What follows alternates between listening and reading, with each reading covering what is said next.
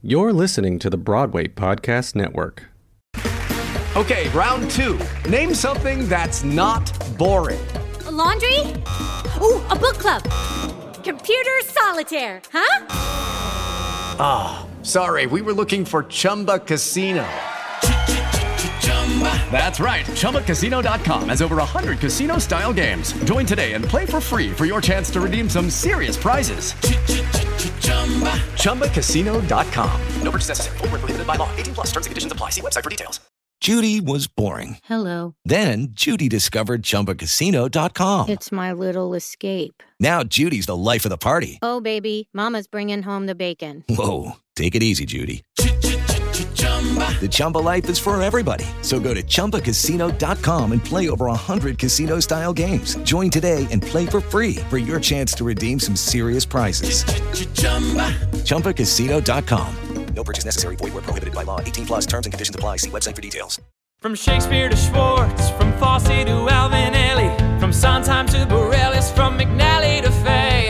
It happened to the greats, it still happens every day. When lightning strikes, it's the moment you know. When lightning strikes, where you're meant to go. You can stand and shout Eureka, do whatever you like. You'll never forget the moment when lightning strikes. Hi, this is Gerald Brunner, and you're listening to When Lightning Strikes, where we talk about the heart-thumping, tingly, mic drop moment that led you to becoming an artist. My guest today is the exceptionally talented singer, songwriter, musician, Krista Detour. Here's some of her music. In the northern sky there is a winter swan, made of enough bright stars to wish upon. And I am wishing for more than I dare say. I am sitting with a book upon my knees. Somewhere above me are sisters, the Pleiades, lyrising a Christmas tune to play. And I am wishing for more than I dare say. I am counting the numbers 1 to 10, and I am tracing the letters when I learn them then. I'll read every tale that you will write for me. The shape's so curious, still such a mystery. But I will learn them all no matter come what may. 'Cause I am wishing for more than I dare say. Rolling Stone magazine calls Krista Detour's soul-nourishing music a small miracle. Her solo albums have reached national and international prominence on the Euro-Americana and folk and independent music charts. She was one of the few artists to perform in the Emmy-nominated TV concert Wilderness Plots for PBS, where she wrote and sang songs inspired by the book Wilderness Plots by American College of Arts and Letters inductee Scott Russell Sanders. Krista has performed extensively throughout the United States and Europe. She has been commissioned to write musical theater and choir pieces around the world, from the Indiana Arts Commission to the U.S. Department of State in New Delhi. Krista lives with her partner, David Weber, who created Airtime Recording Studios. Most recently, they established the 100th Hill Artist Residence and Retreat in Bloomington, Indiana. The 100th Hill recently hosted the Emerging Theater Residency, where NYU graduates are creating 2 new theater pieces, which are being staged socially distant at the 100th Hill. Welcome, Krista. How are you? I'm great. How are you? I'm great. I'm so happy to connect with you today. I'm so thrilled that you are helping to bring live theater, safe live theater, to the world, that you are helping to birth that. I feel honored to be part of it. I feel honored to be able to do it. I just happen to be in the right place at the right time. We'll get to all that. There's so much to talk about. Can we talk though about your lightning strikes moment when you knew you had to be an artist? Well, I think for me it was when I was about 4 years old, and I was at a babysitter's house, and the babysitter's husband worked for Mattel, a toy company, and he brought in this old, he brought in this little toy organ and sat it down on the floor, and I looked at it, and it had little dotted colors that matched dotted colors on a sheet of paper, and I realized that the colors corresponded to notes, musical notes, and I started to play it, and I remember thinking that I had found home. It's beautiful. Can you talk about that feeling of finding home? What was it that gave you so much joy in that moment?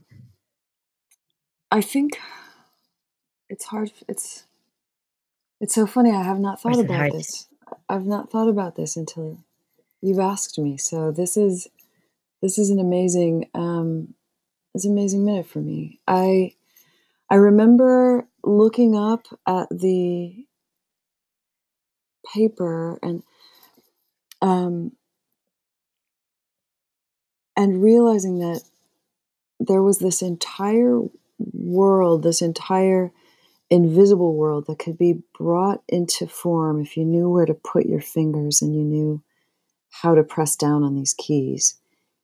And I was so enchanted with that idea that I played every single day that I went there. Every single day at my babysitter's, I played all the way through the little song book that accompanied this little organ over and over and over, to such an extent that my babysitter got annoyed, as you might imagine, after a while. But I remember thinking to myself that this was a world that was solely and completely mine. I had complete control over this place and this plane, and I could do and speak and play whatever I wanted, and it was absolutely outside the purview of any other adult in my life. I think there's a measure of safety in that, in the turbulence of childhood and the uncertainty. So, but I remember that moment being, I can express myself here. With Lucky Land Slots, you can get lucky just about anywhere. Dearly beloved, we are gathered here today to... Has anyone seen the bride and groom? Sorry, we're here. We were getting lucky in the limo and we lost track of time. No, Lucky Land Casino, with cash prizes that add up quicker than a guest registry. In that case, I pronounce you lucky. Play for free at LuckyLandSlots.com. Daily bonuses are waiting. No purchase necessary. Void where prohibited by law. 18+. Terms and conditions apply. See website for details. Hello, it is Ryan, and I was on a flight the other day playing one of my favorite social spin slot games on ChumbaCasino.com. I looked over at the person sitting next to me, and you know what they were doing?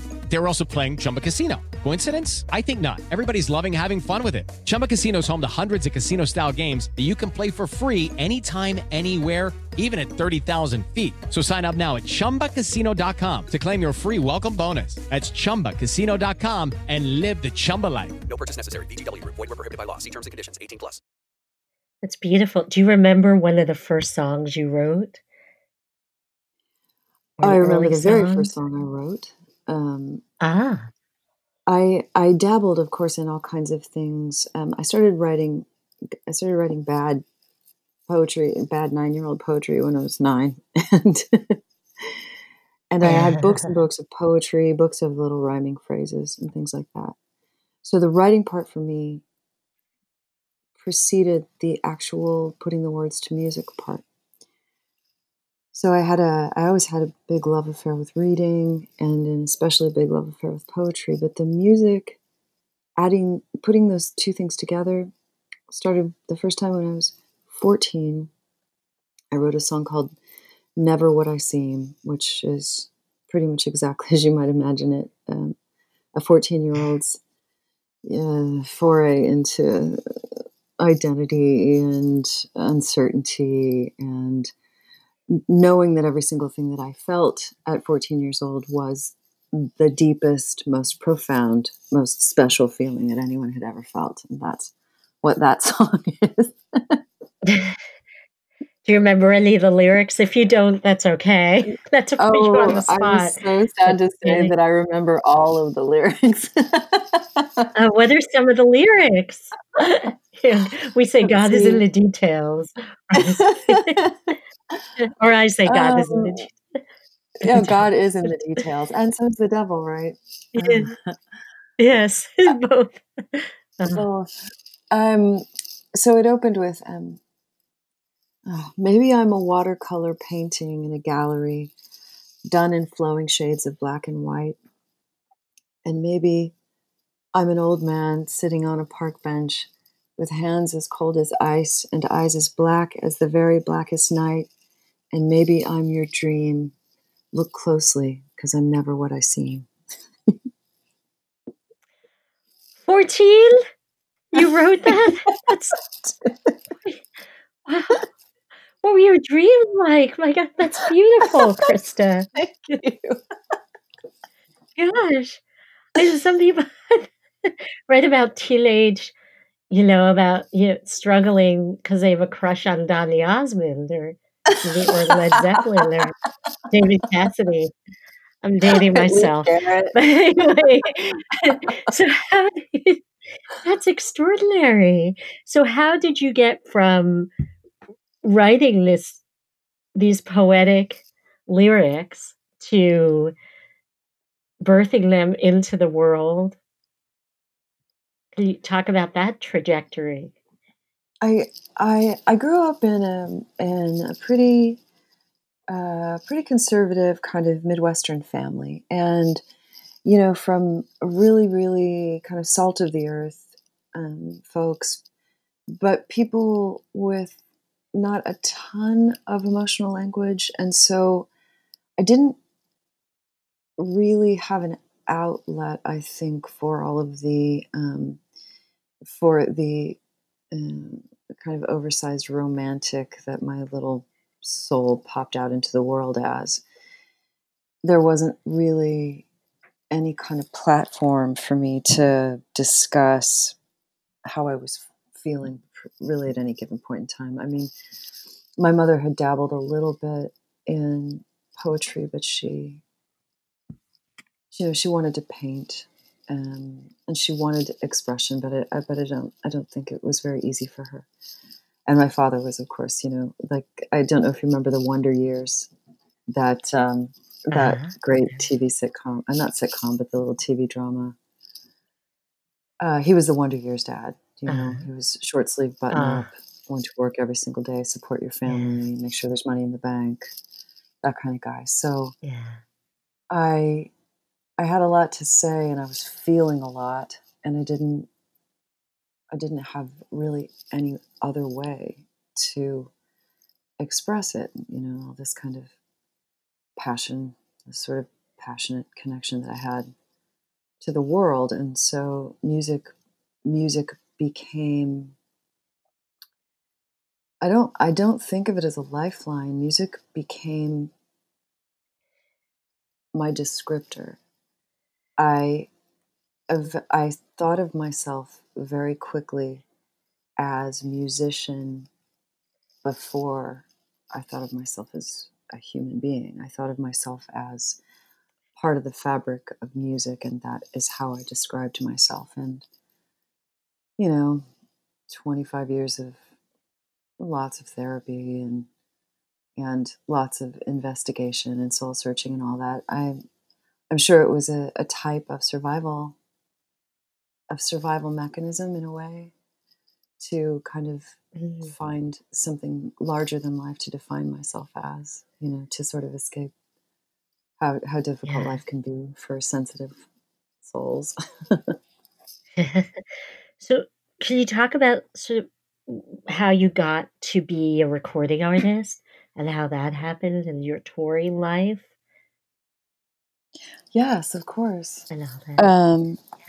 Well, I started recording. I recorded that song when I was 14 and on like a cassette deck, and played it for a couple of friends of mine, and everyone was so impressed, which was very, very validating. And I felt like I had expressed myself in that minute.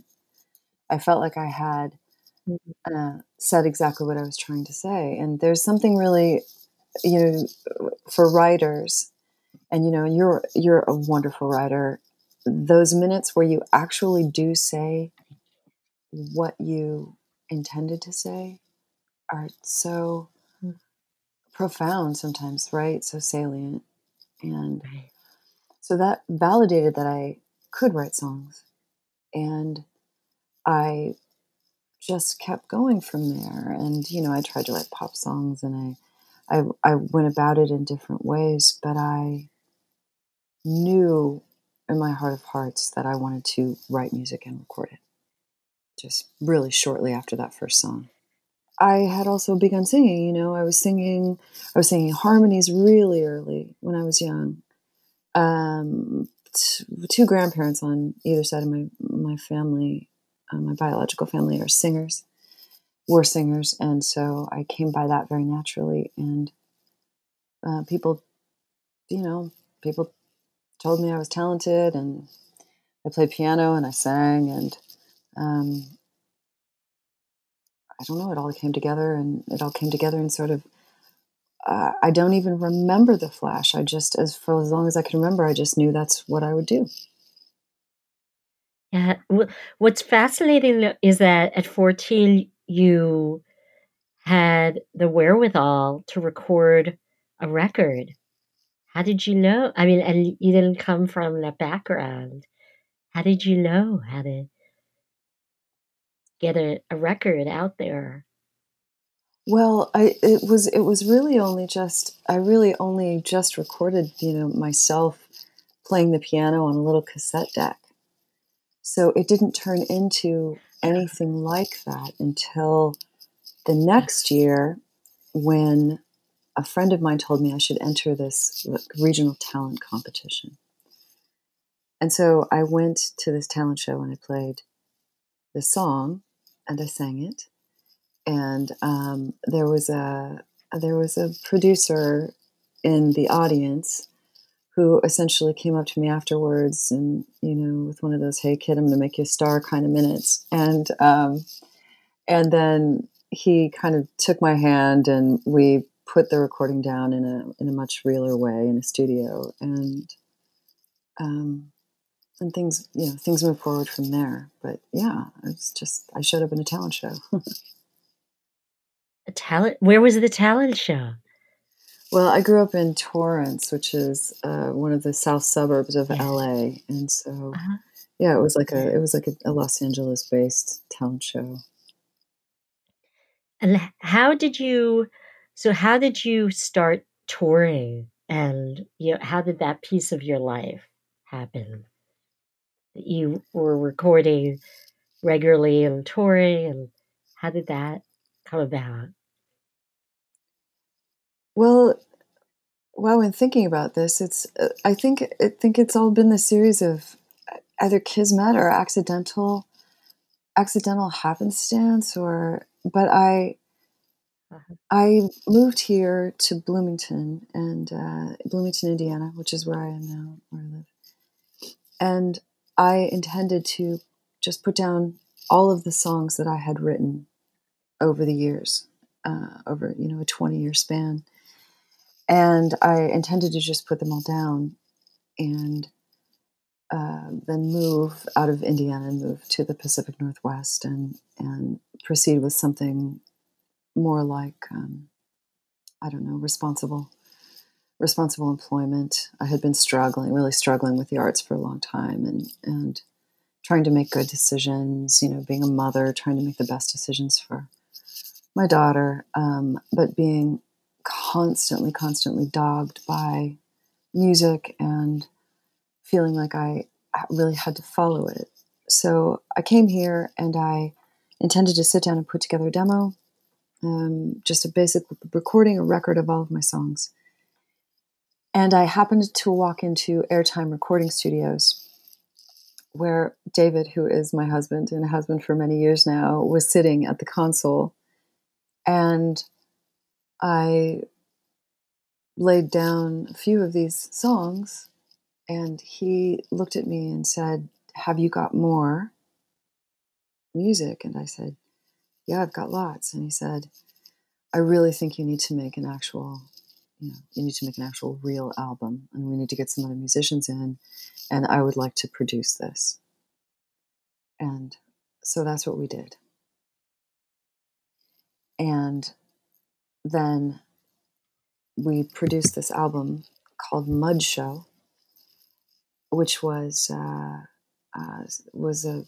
essentially something that I did in 7 days. I gave myself a challenge of trying to write an album in 7 days and see how the art would shift, how my writing would shift if I had an extremely tight deadline. And I ended up with an album that was one of my best works, I think, that ended up getting into the hands of record labels in Europe and ended up on the number one position on the Euro Americana folk chart.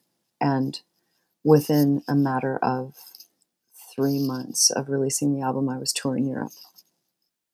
That's extraordinary that David saw that and inspired you to create more.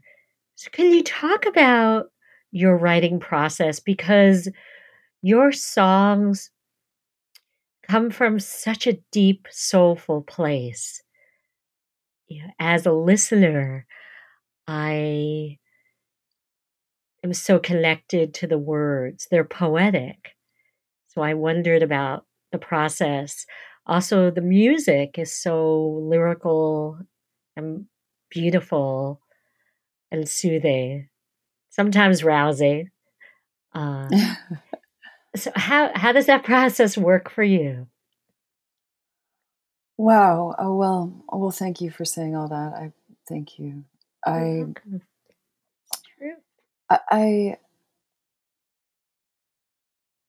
It's funny. It's not always the same, but I would say, generally speaking, in exactly the same way that songwriting came to me to begin with, the words often are the first jumping off point. So I might pen an entire lyric start to finish before it ever sees a melody.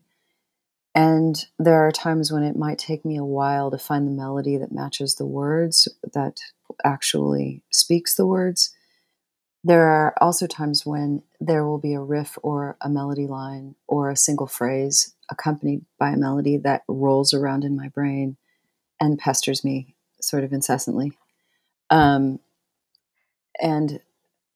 generally, before I was touring and before putting out an album every year or 2 years became part of being in business, it was really just a matter of inspiration. And it was a matter of if I caught the tail of a song, Tom Waits and other songwriters talk about it in this kind of, there are these minutes when you actually, it's almost like you can actually physically see a song floating in the air in front of you. And if you don't grab it, you will never get it back. If you don't grab it, it will go on. Yeah. And I've even heard Elizabeth Gilbert talk about story ideas that way. Yes. I heard a podcast where she was talking about that, how these ideas are sort of actual, tangible, palpable entities,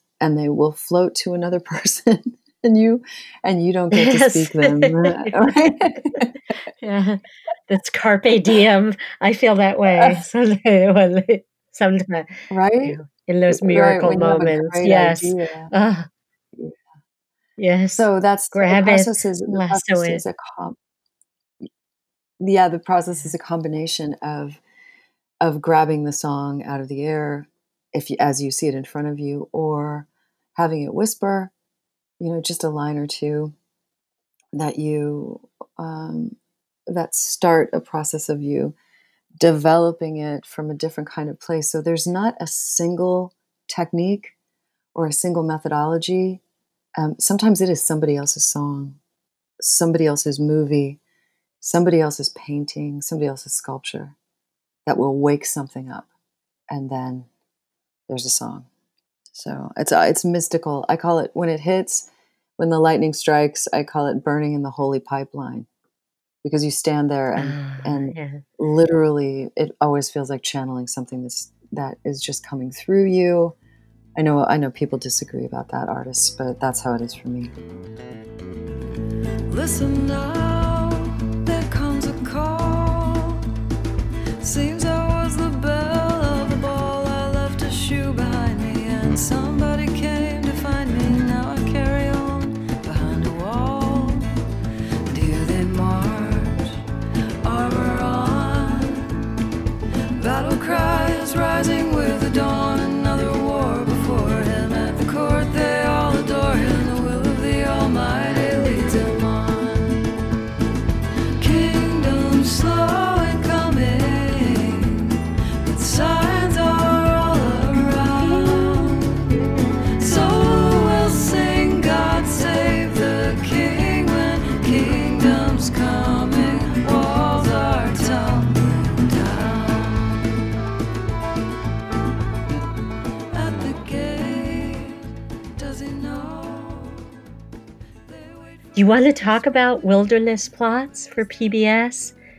Because Sure. it's such a fascinating project, collaboration with you and Scott Russell Sanders, where you took his short stories, right, about the hardship of creating of the pioneering life, of the hardship of the pioneering life in Indiana, right? And what that meant to people. But I'll let you tell it, how that all happened. Well, Scott I'll Russell get there. Sanders is, he's an incredible author, and he is Indiana's, he's Indiana's laureate. He is one of our finest writers, and he wrote a book called Wilderness Plots, which was essentially just character studies and short story compilations of material that he was gathering for a larger novel. But the short stories themselves are so well written that I was in a songwriting group with a friend of mine, Tim Grimm, and Tim brought the book to the group, and we would do prompts for each other, and we would meet once a week and prompt new songs. And might be, write a song about food, write a song outside of your genre, write a song about your childhood, write a song about the war, whatever, just things to get your brain kind of kicking in a different way as a creator. And he brought this book, and at first I was really not interested, because it's difficult subject matter. It's the settlement of the Ohio River Valley, which of course means the participation in the genocide of the native people that were here. And Scott doesn't pull any punches. Those stories are there, and the reality of the harshness at every level for both cultures is there. And, for the animal kingdom, for everything. And I didn't want to do it. I was very resistant. And Tim talked me into it. And I thought, well, that's fine. I'll throw a song at this, and then I'll be done with it. And so I wrote a group song for all of us to sing, because I thought that would be, that's fun. It's lighthearted. I don't have to have an emotional investment in this subject matter, which is very difficult, very, very difficult. And the songs that came out of it in that first round were amazing. Carrie Newcomer is another one of the singer-songwriters that was in the group, and Carrie's got a big following in the folk spiritual world here in the U.S. and amazing songwriters to begin with. Michael White, Tom Rosnowski, great guys, wonderful. the songs were so good that Tim said, let's write another round. So we did. And then I was much more invested. And then he said, how about one more and we'll do an album? And we did. So then we started putting the album together, and then Tim got a hold of Scott Russell Sanders and said, do you want to be a part of this album project that we're doing? Maybe come and read some stories at an album release. And Scott was so engaging in his narrative and such a wonderful speaker that all of a sudden a stage show developed. It began developing. And as the stage show developed, the quality of it was so good, and everything felt so organically just like wonderful. Like we'd hit this very sweet spot, and our local PBS station got wind of it and wanted to come in and sort of document it as it was happening. And as they witnessed it, they said, no, this needs to be much bigger than this. And they did an entire special, which was then picked up by PBS National in many, many, many national markets all over the country, which was then followed by a second live performance PBS special that was also picked up by all kinds of markets. So it was an amazing, wonderful experience. I mean, PBS was just fantastic.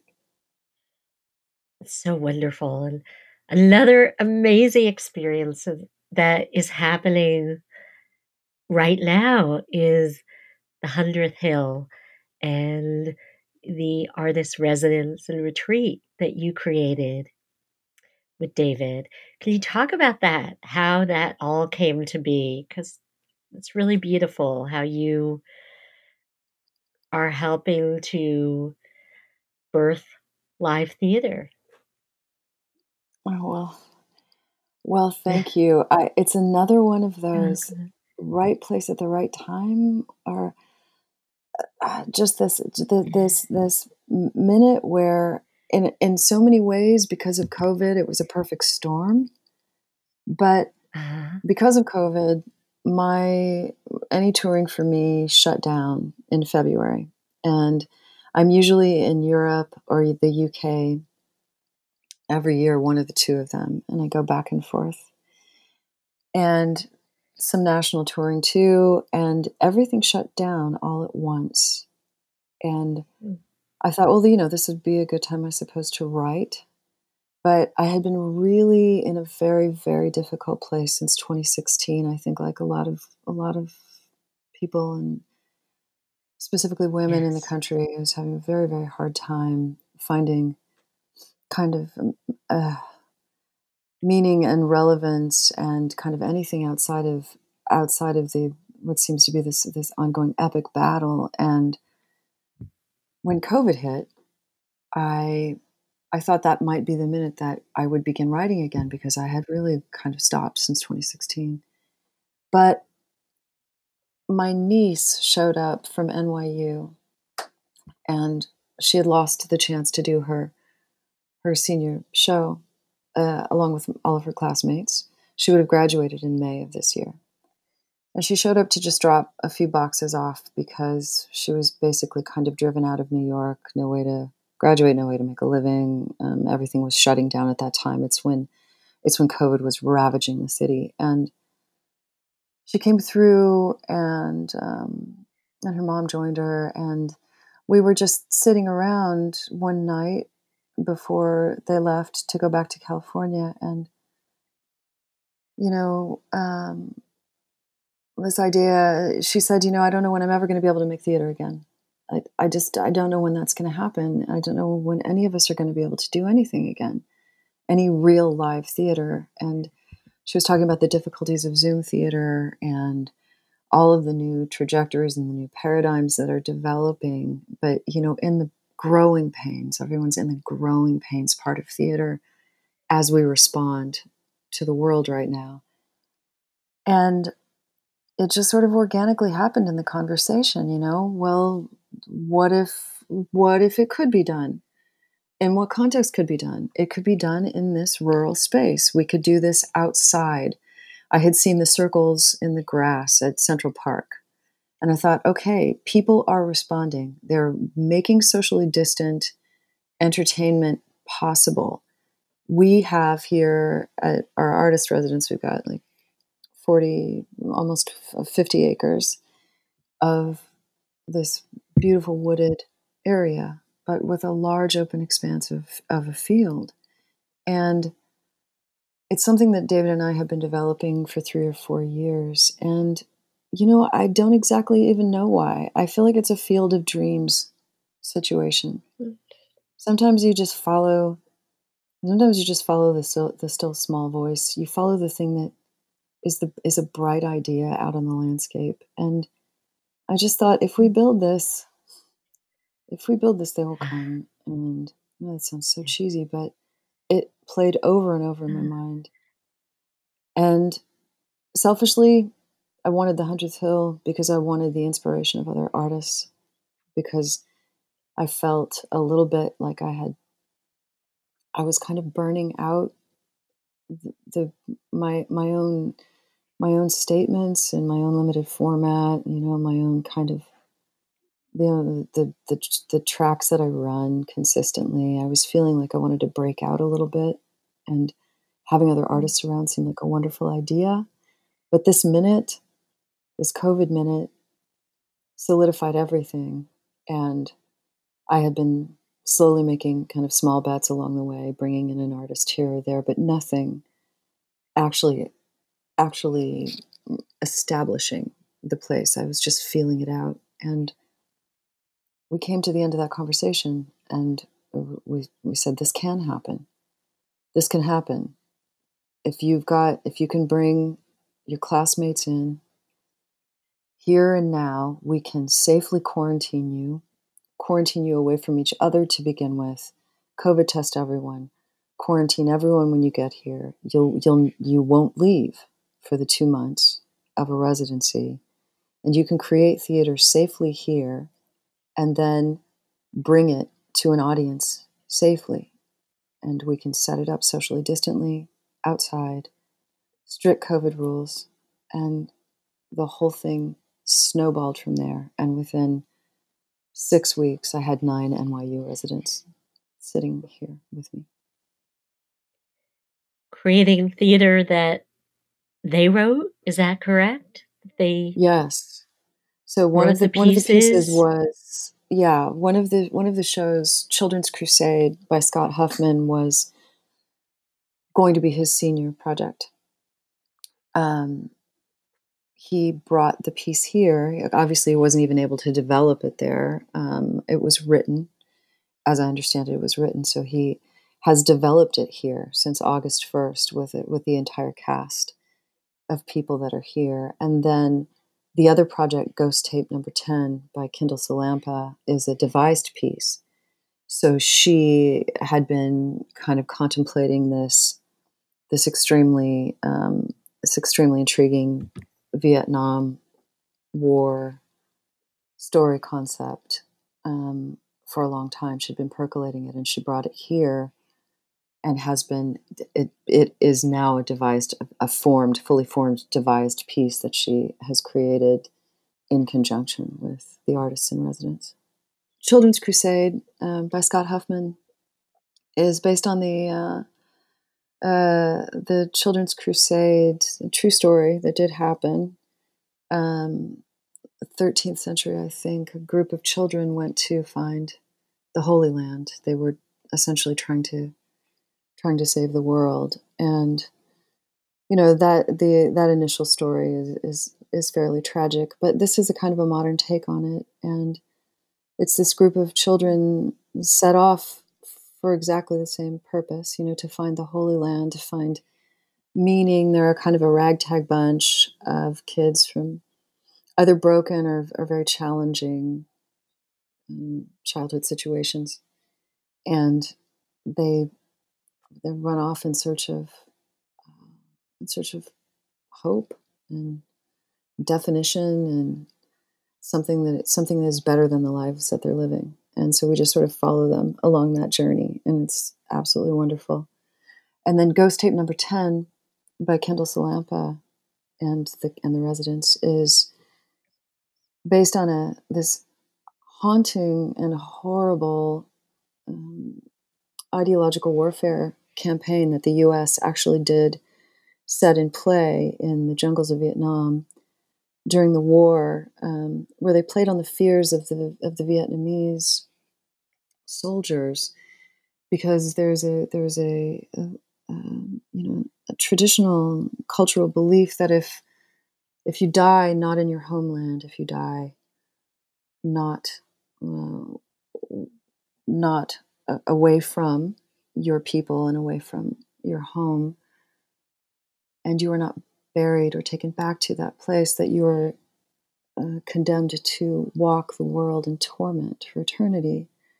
And so the government essentially created these haunting and horrible, ghostly tapes, these recordings with Vietnamese voices and these terrifying sounds, and they played them from helicopters into the jungles, and they played them, outside of encampments, and trying to essentially break the will of the enemy.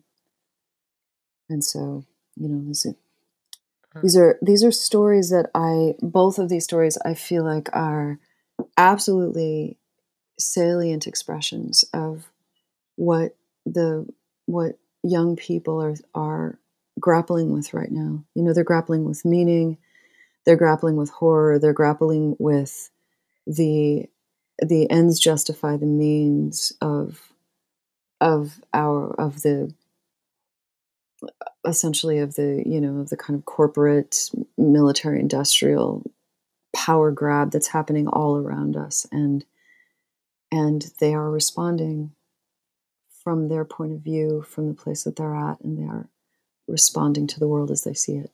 And both of these expressions are so beautiful. Talk about the joy of giving a place for artists to perform. And you said it was very healing. Can you talk more about that? What that's given you, or what was unexpected? I am Especially absolutely, especially now. I am so beyond grateful for having made the decision.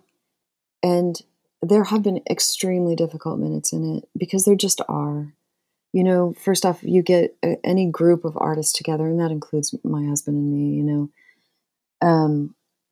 artists tend to be pretty passionate people, and put a group of artists together in a plague, it can essentially, it can absolutely be a pressure cooker. But my father always said, pressure makes diamonds, and I have seen that happen so frequently in the arts, and I've experienced it myself. So it never deterred me. But I have to say, I feel immeasurably lucky that I have had this focus over the last 2 months or 2.5 months, really.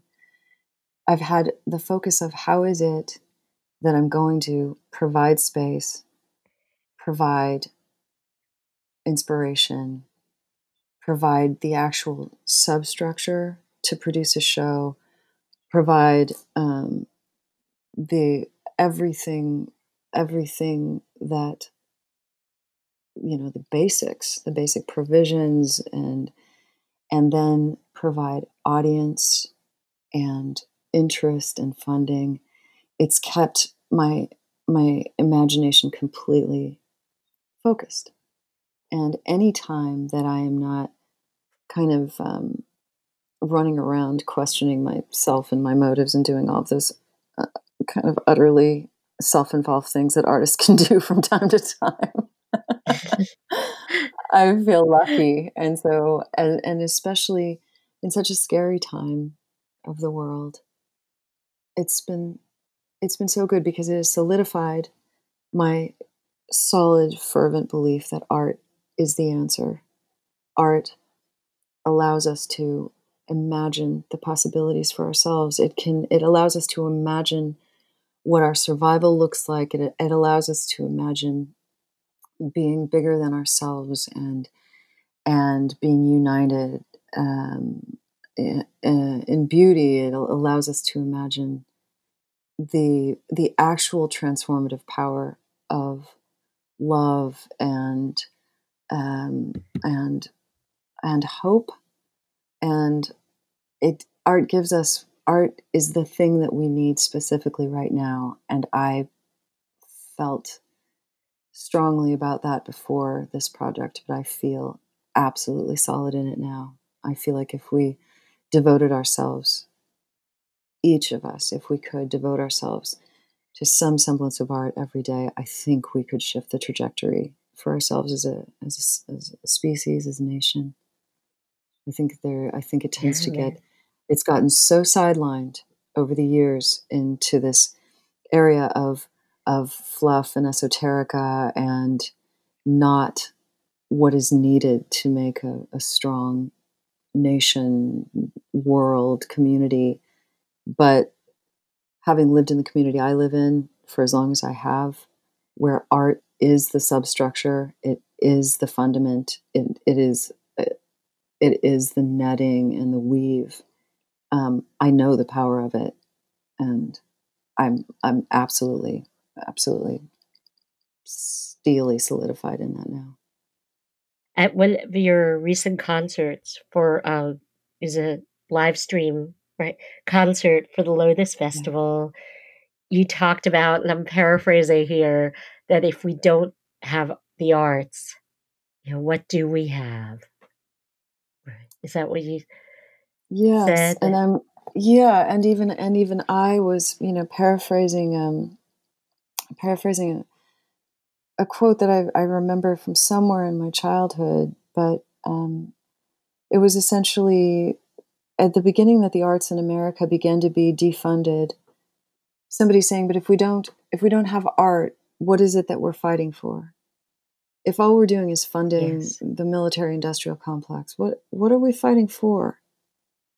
If we don't have the expansive beauty and the potential and possibility that art gives us, what are we fighting for?"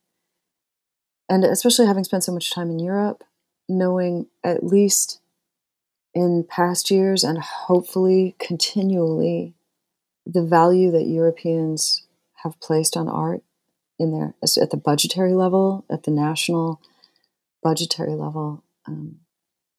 Other cultures understand the importance of it, and maybe because we're such a young culture, it's been harder for us. But if we don't have that, then it is nothing but war for war's sake, and that's not sustainable. For people who might not know about Bloomington, it's such an incubator for the arts, for artists. You talk about that. It's just bursting with creativity, artists, theaters. People might not know what you have here. It's so rich. Bloomington is this town that is housing Indiana University, and Indiana University houses the Jacob School of Music.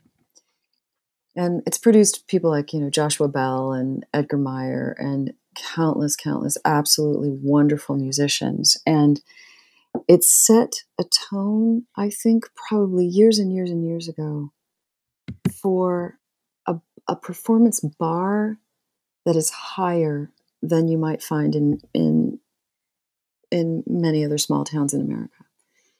And I think it drew in all of these musicians. Many of them came and stayed, and they were inspired not only by all of the other people around them at the university, the amazing professors and all of the amazing infusions of creativity, but the landscape itself.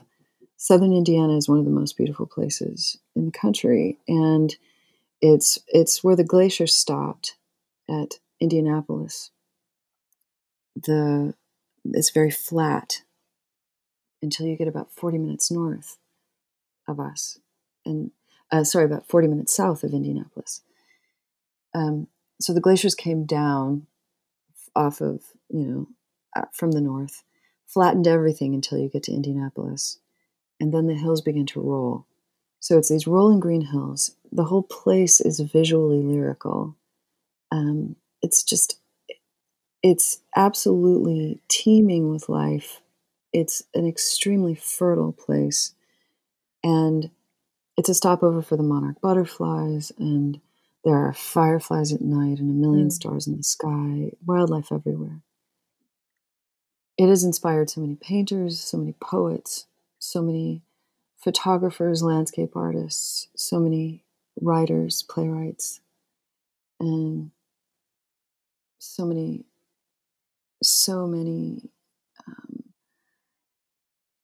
textile artists. There's so many weavers here. I don't even know how to tell you how much art is here because it's everywhere. If you throw a rock anywhere, you will hit an artist in Bloomington, and it is a given. It's not like going to some place that calls itself an artist colony, where there's this sort of overlay of the air of, oh, we're all artists. It's not like that. It's almost like guitar players are to Nashville, Tennessee, musicians are to Nashville. Yes. Everybody just is. If you live there, chances are you are a musician of some sort. If you live in Bloomington, you are either an artist of some sort or you love the arts and you are supporting. And I cannot explain it. I think it's something in the water. But once I landed here, I didn't expect to stay. And because of that reason, I stayed. It's absolutely home now. Yeah. I appreciate you. Thank you so much. Keep creating. Thank you. You too. Have a beautiful day. It happened to the greats. It still happens every day. When lightning strikes, it's the moment you know. The theme song was written by Tom McGovern. This episode was edited by Kyle Moore, and the talent was booked by Anna Stroud. Lightning strikes. Hey, it's Leslie Odom Jr. here on the Broadway Podcast Network to tell you about the Rise Theater Directory, a program of Maestro Music. Rise is a national online resource designed to connect and empower backstage and administrative and creative theater professionals from underrepresented backgrounds. If you work or aspire to work in the theater community, this can help you find your next project. And if you hire theater professionals, search the Rise Theater Directory to find your next team. Create your profile now and get more information by visiting risetheater.org. That's theater with an RISETHEATRE.org, because only together we rise. Lucky Land Casino, asking people, what's the weirdest place you've gotten lucky? Lucky? In line at the deli, I guess? Aha, in my dentist's office. More than once, actually. Do I have to say? Yes, you do. In the car before my kids' PTA meeting. Really? Yes. Excuse me, what's the weirdest place you've gotten lucky? I never win and tell. Well, there you have it. You can get lucky anywhere, playing at LuckyLandSlots.com. Play for free right now. Are you feeling lucky? No purchase necessary. Void where prohibited by law. 18+. Terms and conditions apply. See website for details.